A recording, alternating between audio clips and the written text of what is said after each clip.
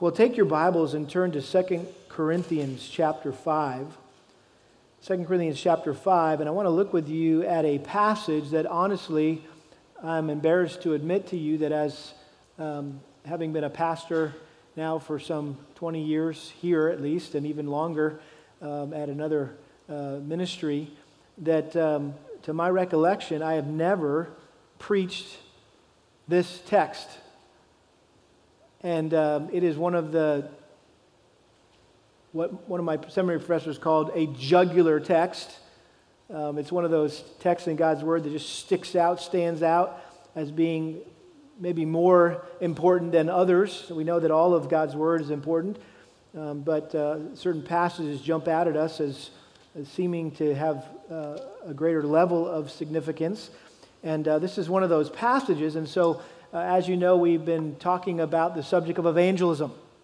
And what does that look like for us as a church to be focused on our mission, which is not just to come together and worship and pray and be taught the Word of God, but this is all really a means to a greater end, and that's to go out of this place throughout the week and be a light for Christ, to be salt in our community, and to build relationships with folks in our sphere of influence with the hope of getting to share the gospel with them at some point and leading them to Christ. And so this was one of the texts that came to my mind that I thought, man, we need to consider what Paul said here to the church in Corinth in 2 Corinthians chapter 5 in verses 18 through 21. And so let me read this text to us. I'm sure familiar to most of you. 2 Corinthians 5:18, now all these things are from God, who reconciled us to himself through Christ and gave us the ministry of reconciliation. Namely, that God was in Christ, reconciling the world to himself, not counting their trespasses against them, and he has committed to us the word of reconciliation. Therefore, we are ambassadors for Christ. As though God were making an appeal through us, we beg you, on behalf of Christ, be reconciled to God. He made him who knew no sin to be sin on our behalf, so that we might become the righteousness of God in him. Father, we thank you for your word and how it encourages and challenges us every Sunday. And I pray that your Spirit now would illuminate our minds to understand what Paul meant by what he said here, and enable us to see how it applies to our lives. And so would you grant me grace to make this passage understandable and applicable, and Lord, that every heart and mind in this place would be receptive and responsive to your word this morning. We pray in Jesus' name. Amen. Well, based on what we have been learning in the book of Romans, and just want to remind you, we are in a series in the book of Romans, and we'll get back there as soon as I kind of work this whole evangelism thing out of my system a little bit. But based on what we've been learning in the book of Romans, every person who has ever lived on this planet, no matter how primitive or advanced their culture, knows deep down inside that God exists. And also, they know that something is not quite right between them and God. And I think that's why there's so many religions all over the world. World religions, if you've ever thought about it, are really just man's feeble attempts to get right with God and make amends for our perceived sins. Every religion offers different ways to appease God in hopes that our sins will somehow be absolved. Whether that be saying prayers or making penance or going on pilgrimages or taking fasts or flagellations, beating yourself, making sacrifices or giving offerings. Well, on the one hand, the innate sense that we all have in our hearts and minds that we have violated God's standards and thereby have offended him and are separated from him and deserve to be punished by him, that is right. That is true. The Bible makes that abundantly clear that our sin has caused a major rift between us and God. There's a huge chasm that separates us and needs to somehow be bridged. And when Satan got kicked out of heaven, he declared war on God and convinced mankind to join him in his rebellion. And when Adam and Eve gave into Satan's temptation to sin, the entire human race was instantly plunged into sin, separated from God. And ever since that first sin, we have not just been estranged from God, but we have been hostile enemies of God and the objects of God's wrath, who deserve to be banished to hell for all eternity because of our rebellion against Him. And furthermore, if left to ourselves, we would be perfectly fine remaining at odds with God. In fact, even if we wanted to get right with God, we couldn't. According to Romans chapter 8, verse 7, it says, "The mind that is set on the flesh is hostile toward God. It does not subject itself to the law of God, for it is not even able to do so. And those who are in the flesh cannot please God." So on the one hand, to understand that we have a problem when it comes to our relationship with God, that's right and that's true. On the other hand, however, it's wrong to think that we can be reconciled to God or we can fix that relationship with God through our own efforts and achievements. God has already done everything that's needed for us to be reconciled to Him through the person and work of Jesus Christ. As we know, God sent His Son to die on the cross in the place of all those who repent and receive Him as their Lord and Savior. And as a result of God's death, if you will, or Christ's death, the death of His Son, God's holy displeasure against sinful man was appeased. The enmity between God and man was removed, and mankind's broken relationship with God was restored. And now He extends an invitation of peace to all those who are willing to surrender their lives to Christ. The question is, how will people know what Christ has done for them so that they can be reconciled to God and rescued from death and hell unless someone tells them? Again, back in Romans chapter 10, verses 9 and 10, it says, "If we confess with our mouth that Jesus is Lord and believe in our hearts that God raised Him from the dead, we will be saved. For with the heart a person believes, resulting in righteousness, and with the mouth he confesses, resulting in salvation. Whoever will call on the name of the Lord will be saved." And then here's the question that Paul poses. "How then will they call on Him in whom they have not believed? And how will they believe in Him whom they have not heard? And how will they hear without a preacher? How will they preach unless they are sent? Just as it is written, how beautiful are the feet of those who bring good news of good things." That's a quote from Isaiah chapter 52, verse 7. And then Paul goes on to say in Ephesians chapter 6, in that section on the armor of God, an interesting comment about what's on our feet as a Christian soldier. He says, "And having shod your feet with the preparation of the gospel of peace." What a great analogy there for us as Christians, that our feet should be ready to run out into the world and proclaim the gospel of peace. That's what God has called every Christian to be and to do, to be His messengers or His ambassadors who faithfully proclaim the good news of peace so that people can be reconciled to God. And that's clearly the main point of this passage in 2 Corinthians chapter 5. The words reconciled or reconciling or reconciliation are used 5 times in these 4 verses. And what I want us to see this morning as we look at these verses together is how Paul explained 4 aspects of the ministry of reconciliation. That everyone who has been reconciled to God through Christ is to participate. In other words, God expects every Christian to play a vital role in helping as many other people as possible be reconciled to Him. And understanding these 4 things in this passage will encourage and equip us to be more faithful to and more effective at our privileged duty as ambassadors for Christ. What are these four aspects? Well, first of all, we'll see the ministry of reconciliation announced in verse 18, and then we'll see the ministry of reconciliation amplified in verses 19 and 21, and then we'll see the ministry of reconciliation assigned, verses 18 and 19, and finally the ministry of reconciliation applied.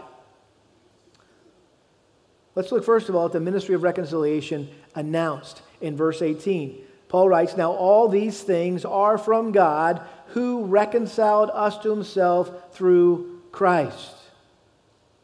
All these things that Paul mentions there that are from God refers back to the previous verses in which Paul described the total radical transformation that takes place in a person's life as a result of conversion. They have a new motive. Notice verse 14, "For the love of Christ controls us, having concluded this, that one died for all, therefore all died, and he died for all, so that they who live might no longer live for themselves, but for him who died and rose again on their behalf." And so there's a new motive, and it's Christ's love for me. I'm just overwhelmed by how much I'm loved by the Lord, and that motivates me, that drives me to want to live for him rather than myself. Notice not only the new motive, the new mindset, verse 16, "Therefore from now on we recognize no one according to the flesh, even though we have known Christ according to the flesh, yet now we know him in this way no longer." In other words, we no longer see people the way we used to see them. They aren't just the person, totaling up our bill at Walmart. And giving us a receipt. They're an eternal soul who's going to spend eternity somewhere, either in heaven or in hell. And so we begin to see people not just for who they look like on the outside, but for what they really are on the inside. It's an eternal soul.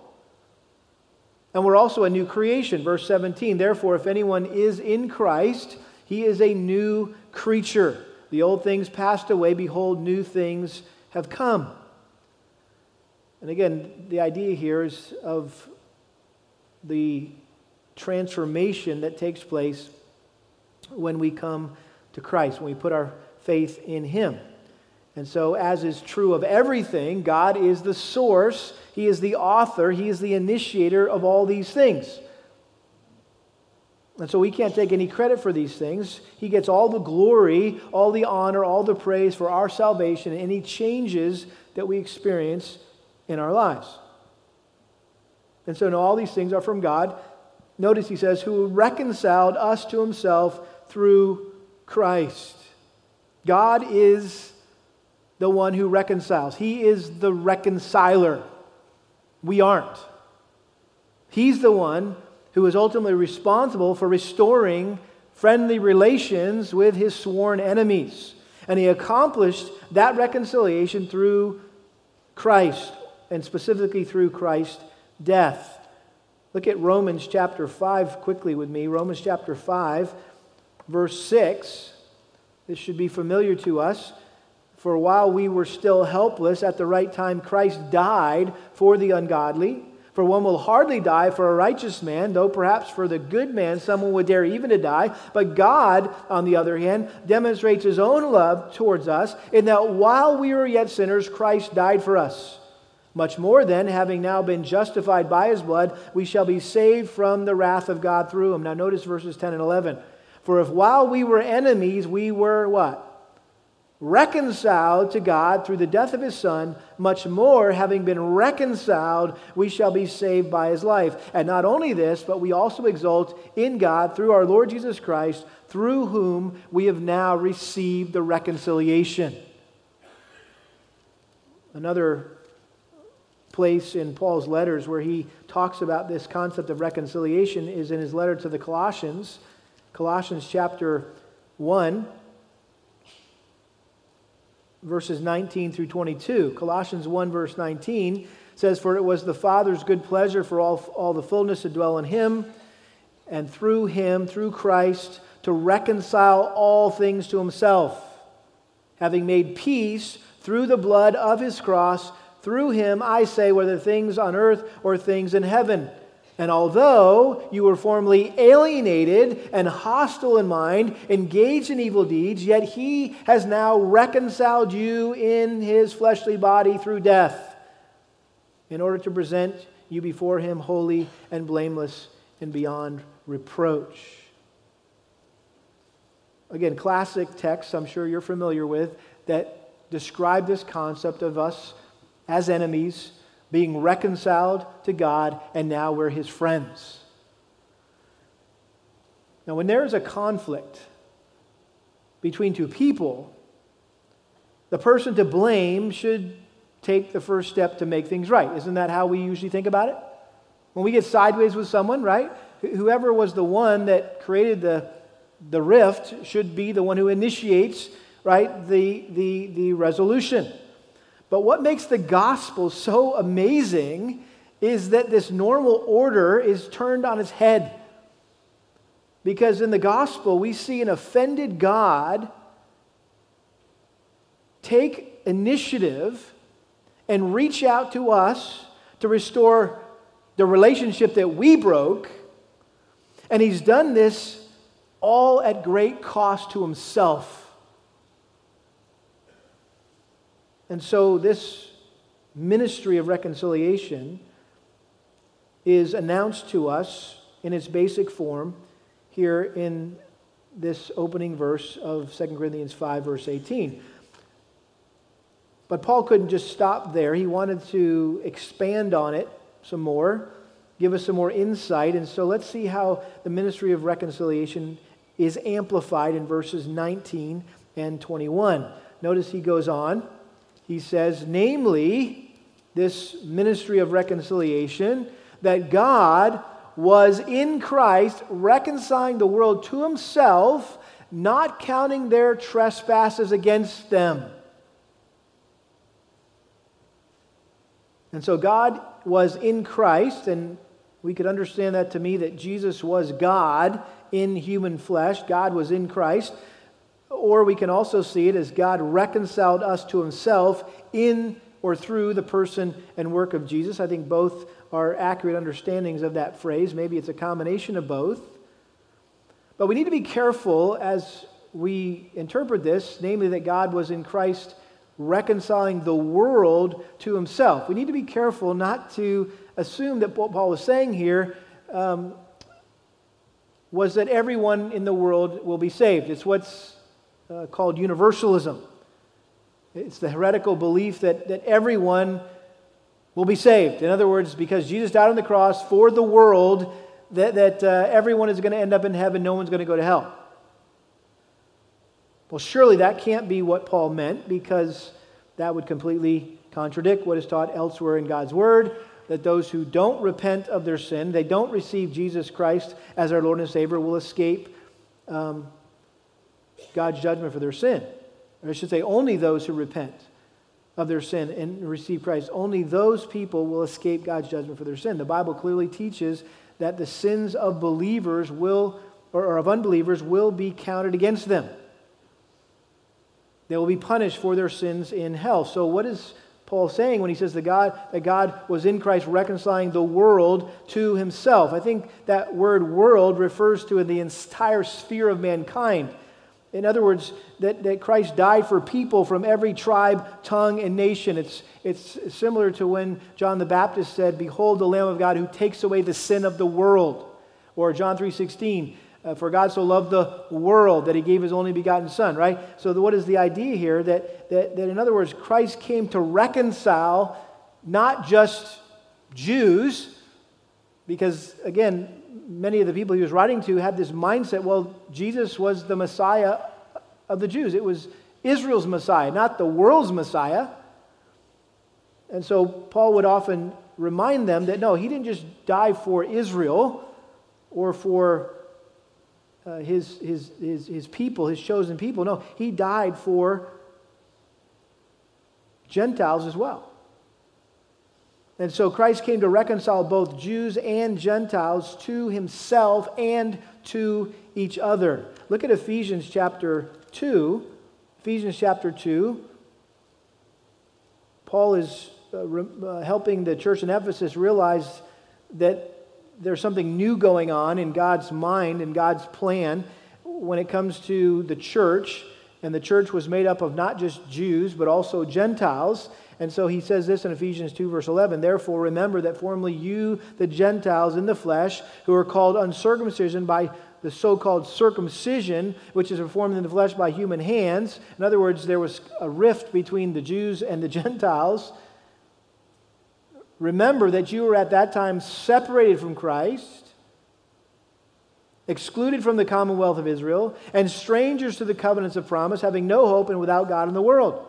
But now in Christ Jesus, you who formerly were far off have been brought near by the blood of Christ. For he himself is our peace, who made both groups, Jews and Gentiles, into one, and broke down the barrier of the dividing wall by abolishing in his flesh the enmity, which is a law of commandments contained in ordinances, so that in himself he might make the two into one new man, thus establishing peace, and might reconcile them both in one body to God through the cross, by it having put to death the enmity. And he came and preached peace to you who are far away, and peace to those who were near. For through him we both have our access in one Spirit to the Father. So then you are no longer strangers and aliens, but you are fellow citizens with the saints and are of God's household." Of course, you remember when Christ was on the cross and proclaimed, "It is finished."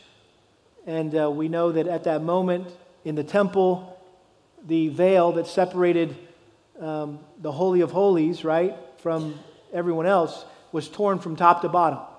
The point was that through Christ's death on the cross, that now we had access to God. Not just Jews, but everyone had access to God. And so God removed the barrier sin had caused between us and him. Notice back in 2 Corinthians chapter 5, verse 19, he says, God was in Christ reconciling the world to himself, not counting their trespasses against them. Now think about this. God could have done one of two things with our sins. He could have counted them, or he could have canceled them. And that's what he chose to do. He doesn't keep track of our sins or hold our sins against us.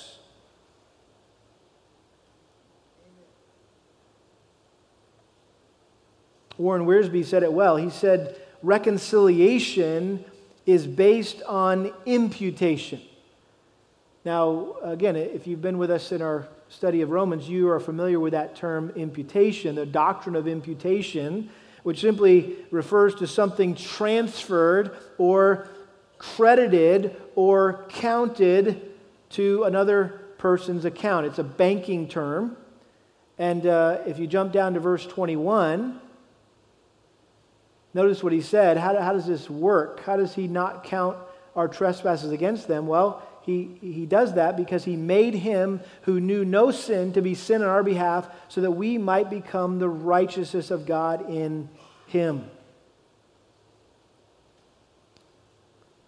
Verse 21 is probably one of the most important verses in the whole New Testament. In just 15 words in the Greek, Paul profoundly describe the basis or the grounds or the foundation of our reconciliation. In other words, he explained how God can justly reconcile to himself guilty sinners who come to him in repentance and faith. How is that possible? Well, it's possible because God made him, Christ, who knew no sin, to be sin on our behalf. Again, we need to be careful here to how we interpret this, because the Bible clearly teaches that Jesus never sinned, nor did he ever become a sinner, even when he was on the cross. Hebrews 4:15 talks about how Jesus never sinned. He was without sin. He was a high priest who could sympathize with our weaknesses, who was tempted in all things as we are, yet without sin. 1 Peter chapter 2, verse 22, who committed no sin, nor was any deceit found in his mouth. 1 John chapter 3, verse 5 says, you know that he appeared in order to take away sins, and in him there is no sin. And so what does it mean then that he made him who knew no sin to be sin on our behalf?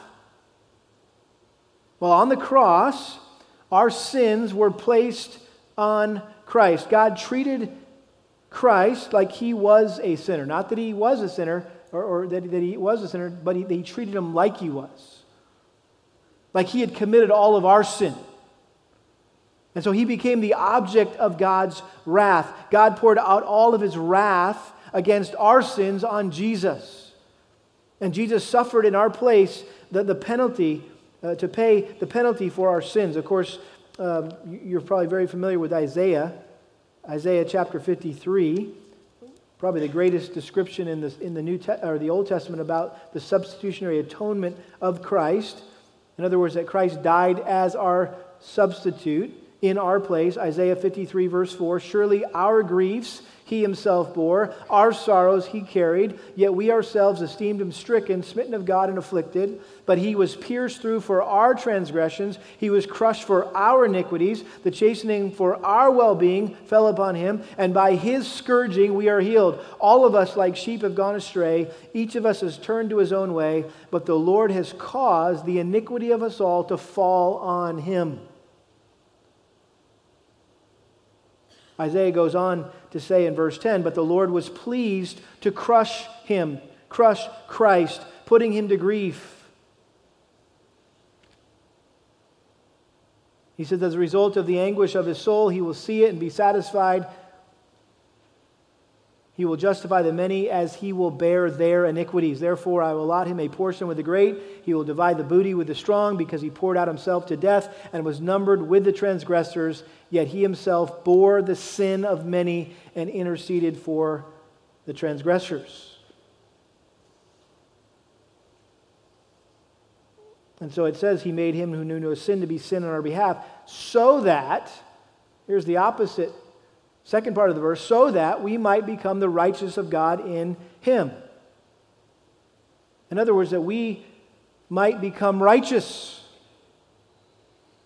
And that righteousness that Paul is talking about here is a righteousness that God, number one, requires of us to go to heaven, but also the righteousness he provides through justification. Justification is when he declares us righteous. He declares us, he treats us like we have never sinned. And so when Christ died on the cross, our sinful unrighteousness was imputed or credited or counted against him. And when we place our faith in Christ's substitutionary death alone for our salvation, his perfect righteousness is imputed and credited or counted to our account. In other words, God treated Christ as if he lived our sinful life, and God treats us, or so that God could treat us like we lived his sinless life.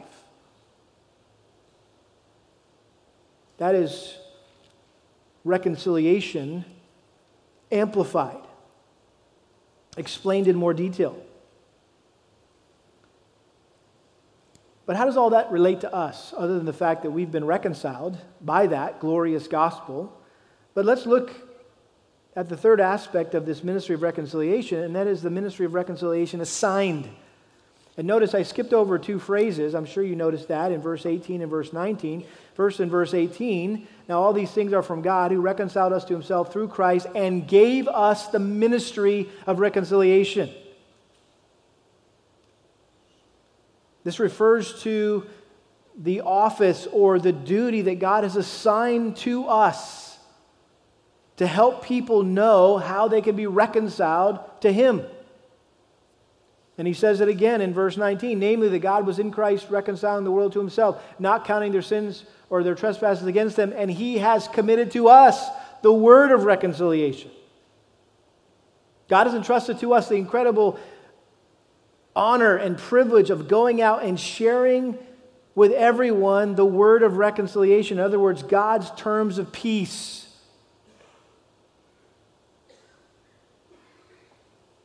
God could have given this sacred charge to anyone or anything. To me, it makes most sense that he would have entrusted this sacred charge to angels. If there was anyone who couldn't mess it up, right? It'd be the holy angels. from heaven, and he would just kind of fire them down from time to time to people, and just kind of an angel would show up and share the gospel. That would get people's attention. Maybe that would be more successful, more productive, but he didn't give this sacred charge to angels. He chose to give it to us. And who better to share with others about how they can be reconciled to God than those who've been reconciled ourselves? That's the one thing we have on angels. They've never experienced reconciliation. They didn't have to. And so it's important that we know this word of reconciliation. If we are the ones that have been entrusted, or it's been assigned, we've been assigned the task to get this word out, if you will, then we need to know the message of reconciliation. We need to know the gospel. Do you know the gospel well enough to share it with someone else? And if I were to come out there and say, hey, just briefly, just share with me the gospel. What is the gospel message? Could you articulate the gospel? Maybe the more important question is, have you experienced the gospel firsthand in your life? It could be the reason why you have no passion to share the gospel with other people is because you've never experienced it yourself. That you know a lot of truth. You got a head packed full of biblical knowledge, but you've never been truly saved. Your life has never been transformed. You're not a new creature in Christ. And so, all this talk of evangelism and sharing the gospel, it just kind of goes in one ear and out the other, and there's really no passion or no desire to get involved in the mission of the church.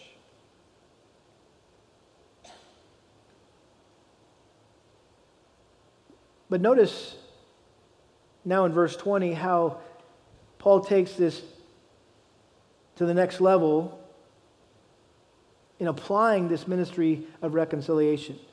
Verse 20 is the ministry of reconciliation applied.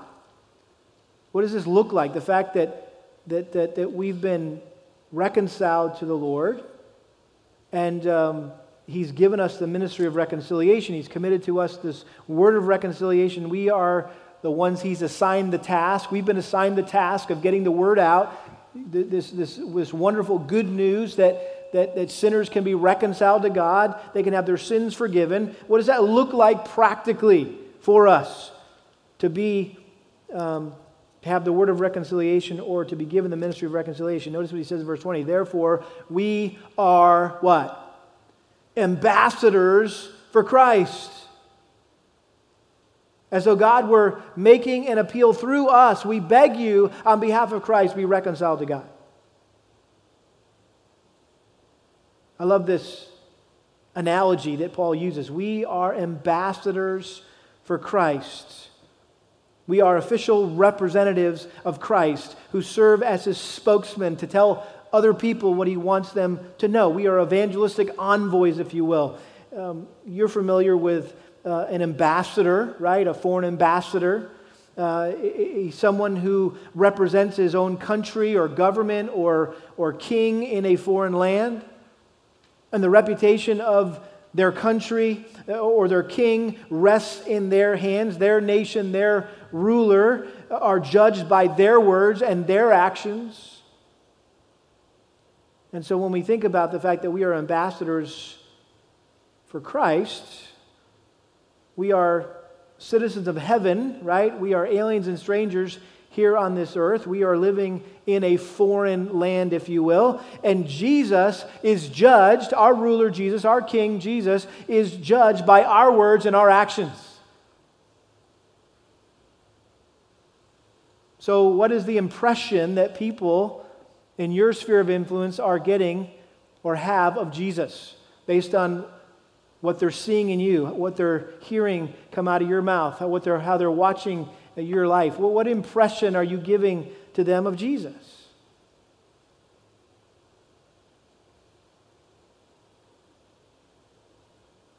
I think it's important for us to note here that Paul wasn't just referring to himself here, or his co-laborers, or pastors and evangelists, that, oh yeah, we get that. They're the ones in the ministry.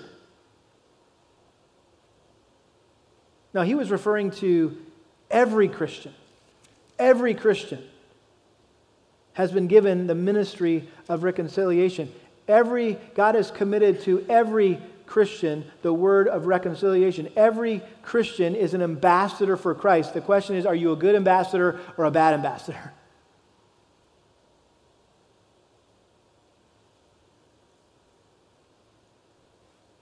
I think if we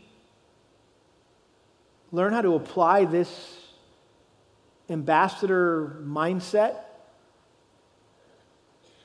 it has the potential to radically change how we view our lives and how we live our lives. Because what Paul's saying is that no matter your occupation in life, maybe you're a salesman, maybe you're a homemaker, maybe you're a mechanic or a school teacher or a police officer or a fireman or a contractor or a plumber or a secretary or accountant or a student. You may be that. That's somebody says, hey, what do you do for a living? Well, this is what I do. No, your highest calling in life as a believer is being a heavenly ambassador. Sometimes people will ask me, we ask, hey, what do you do? What do you do? And I sometimes I just kind of resist telling them I'm going to be that I'm a pastor. Why? Because instantly the walls come up and things change as soon as I tell them I'm a pastor. And so sometimes I try to think of a creative way to say something different, like, what do you do for a living? Well, I have the privilege of telling sinners how they can be reconciled to God. You ever thought about saying that to somebody? Especially guys. Guys, we have that conversation. Hey, what do you do for a living? Say, well, I'm an ambassador. I'm a foreign ambassador. And I have the privilege of helping sinners be reconciled to God. Are you interested in hearing? I mean, you can get right to the gospel right away with that answer, right? We have to have this mindset that wherever you are, whether you're in your house, when you're at work, when you're at school, when you're at Walmart, when you're at the gym, when you're at wherever, at the park, at the playground, right? With your little Mother's Day out thing and you're having fun, play date with your other moms. Listen, you are not a housewife. You are not a mom, right? You are an ambassador for Christ. That's who you are. And ambassadors are always on call. Every conversation, every interaction with everyone, everywhere matters. And so I think this is helpful for us to remember that evangelism is not a program. It's not a project that we schedule. Hey, we're going to go out and evangelize. No, evangelism is a regular, ongoing process of people who have been reconciled to God, telling others how they can be reconciled to God. And I love this, what it says, as though God were making an appeal through us. Whenever we share the gospel with another person, God is personally inviting them to be reconciled to Him through us, and He's pleading through us. One commentator said this is the glory of the gospel, that in the gospel, God is actually on bended knee and with tear-dimmed eye begging men and women to be reconciled to Himself.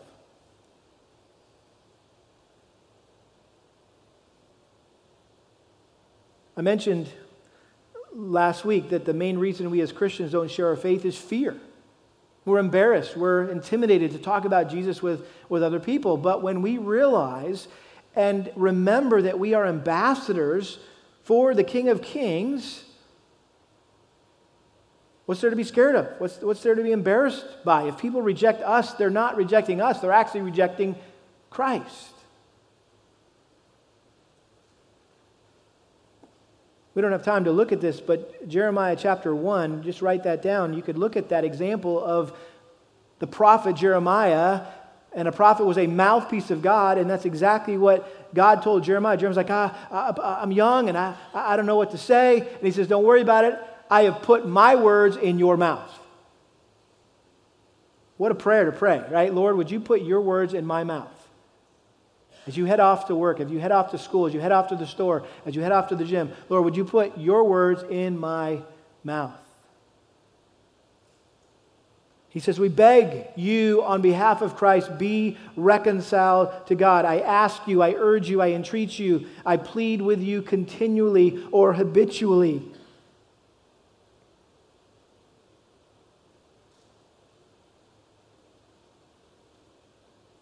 And so this is the point of this passage. As those who have been reconciled to God through Christ, we stand in the gap between God and man. Now, obviously, Christ is the mediator, right? But we are the messengers. He accomplished the peace. We get to announce the peace. We are the means that God has chosen to get the word out. And when we proclaim the gospel, we act as peacemakers, which provides us the blessing of knowing that we are God's sons and daughters. Matthew 5:9, one of the Beatitudes, blessed are the peacemakers, for they shall be called sons of God. So reconciliation is something that has been completed in the past, but it is a continuous process that we have the joy and privilege of being a part of. Every believer plays a part in this ministry of reconciliation. One plants, one waters, God causes the growth. And I think this is helpful for us. This has been encouraging for me to think about these last few weeks, that rarely does anyone come to Christ the first time they hear the gospel. That's extremely rare. They have to hear it multiple times. And rarely do we get to share the entire gospel the first time we meet someone, or even as we're developing a relationship in those first few weeks and months. You might not ever get to sharing the gospel with them, though, at least the full gospel.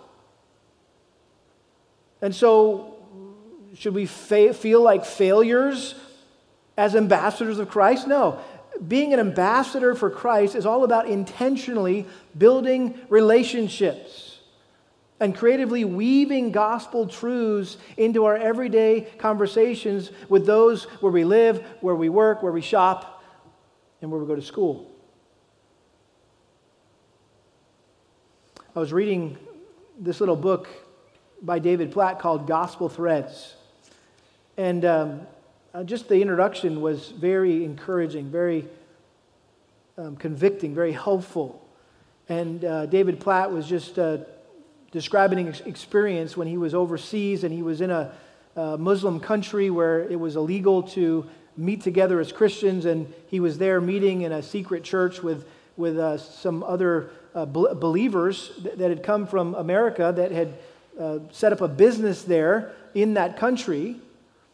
And here he was surrounded by all these Muslims that were meeting in this secret church. And some were sharing how they had gotten saved, and some were sharing how they were in the process of being saved, and they were just all in different places.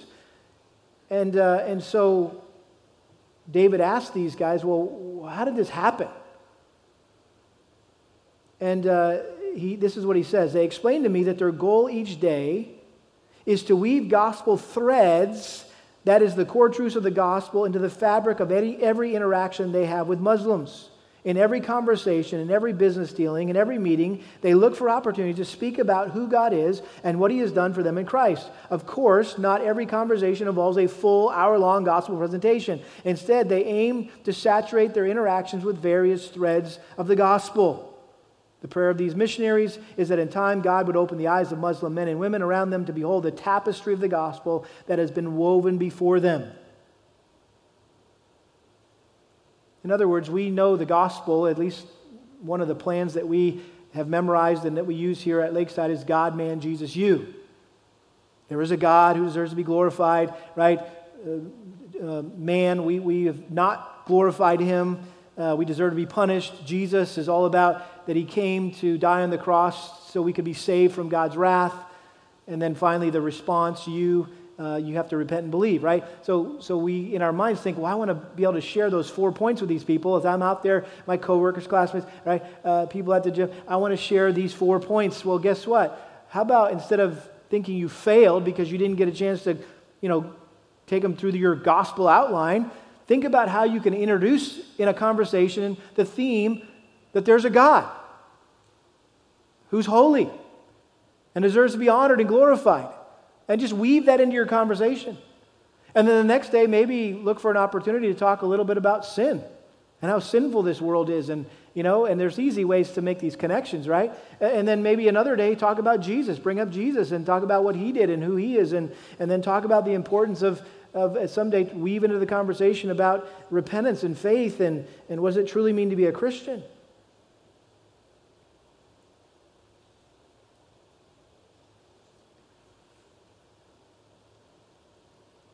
In light of what we were talking about, the fear factor, he says a reason we don't share our faith, and this may be the primary reason, is fear. There's fear of the repercussions of identifying with Jesus. Persecution often silences the spread of the gospel. We often fear rejection. Maybe even more than that, we fear awkwardness. The fear of awkwardness seems to be ingrained in our culture and in our relationships. We avoid awkward conversations like the plague. Talk about Jesus at the workplace or bring him up with your neighbor out in the yard, and things get awkward pretty quickly, but they don't have to. This is what he says. The threads of the gospel are not intended to be an awkward intrusion into our conversations. Instead, they can be woven into the fabric of everything we do and say. It's the ambassador mindset. It's the ambassador lifestyle. And as we show the good news of reconciliation, as we share the good news of reconciliation, lives will be changed and God will get the glory. There's only one other time that this term ambassador is used in the New Testament, and it's by Paul in his letter to the Ephesians. Ephesians chapter 6, verse 19, and pray on my behalf that utterance may be given to me in the opening of my mouth to make known with boldness the mystery of the gospel, for which I am an ambassador in chains, that in proclaiming it I may speak boldly as I ought to speak. And so somebody asked Paul, how can I pray for you? First thing that popped out of his mouth was, hey, pray for boldness. Pray that I would be bold. Because I'm an ambassador for Christ, and I need to be bold.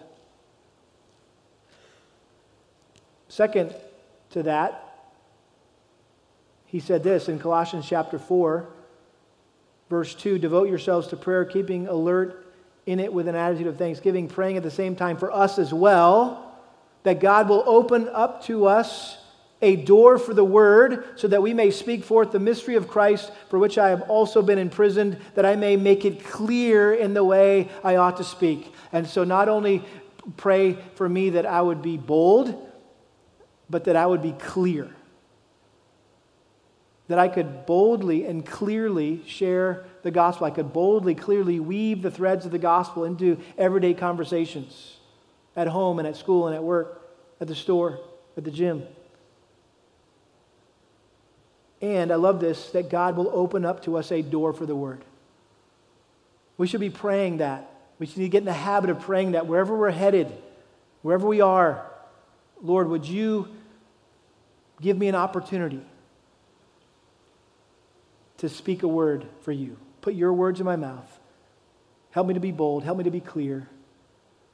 Use me as an ambassador for Christ. Beloved, there is no higher calling, no greater privilege, no more urgent task than the ministry of reconciliation that God has entrusted to every one of us as believers. Let's pray. Father, we're so grateful for this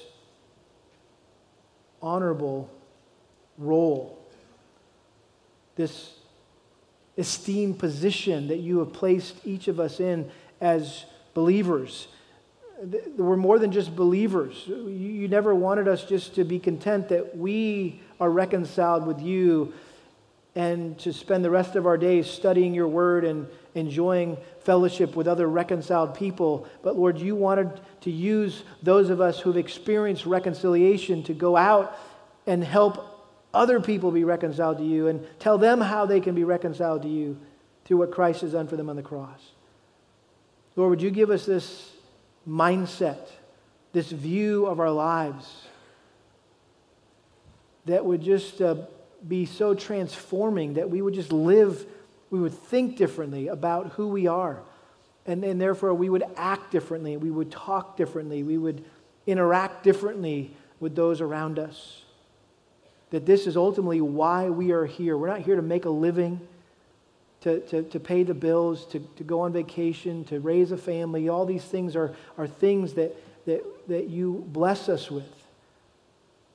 But ultimately, we are here to be your ambassadors. And so would we be faithful to that task by your grace and for your glory, we ask in Jesus' name. Amen.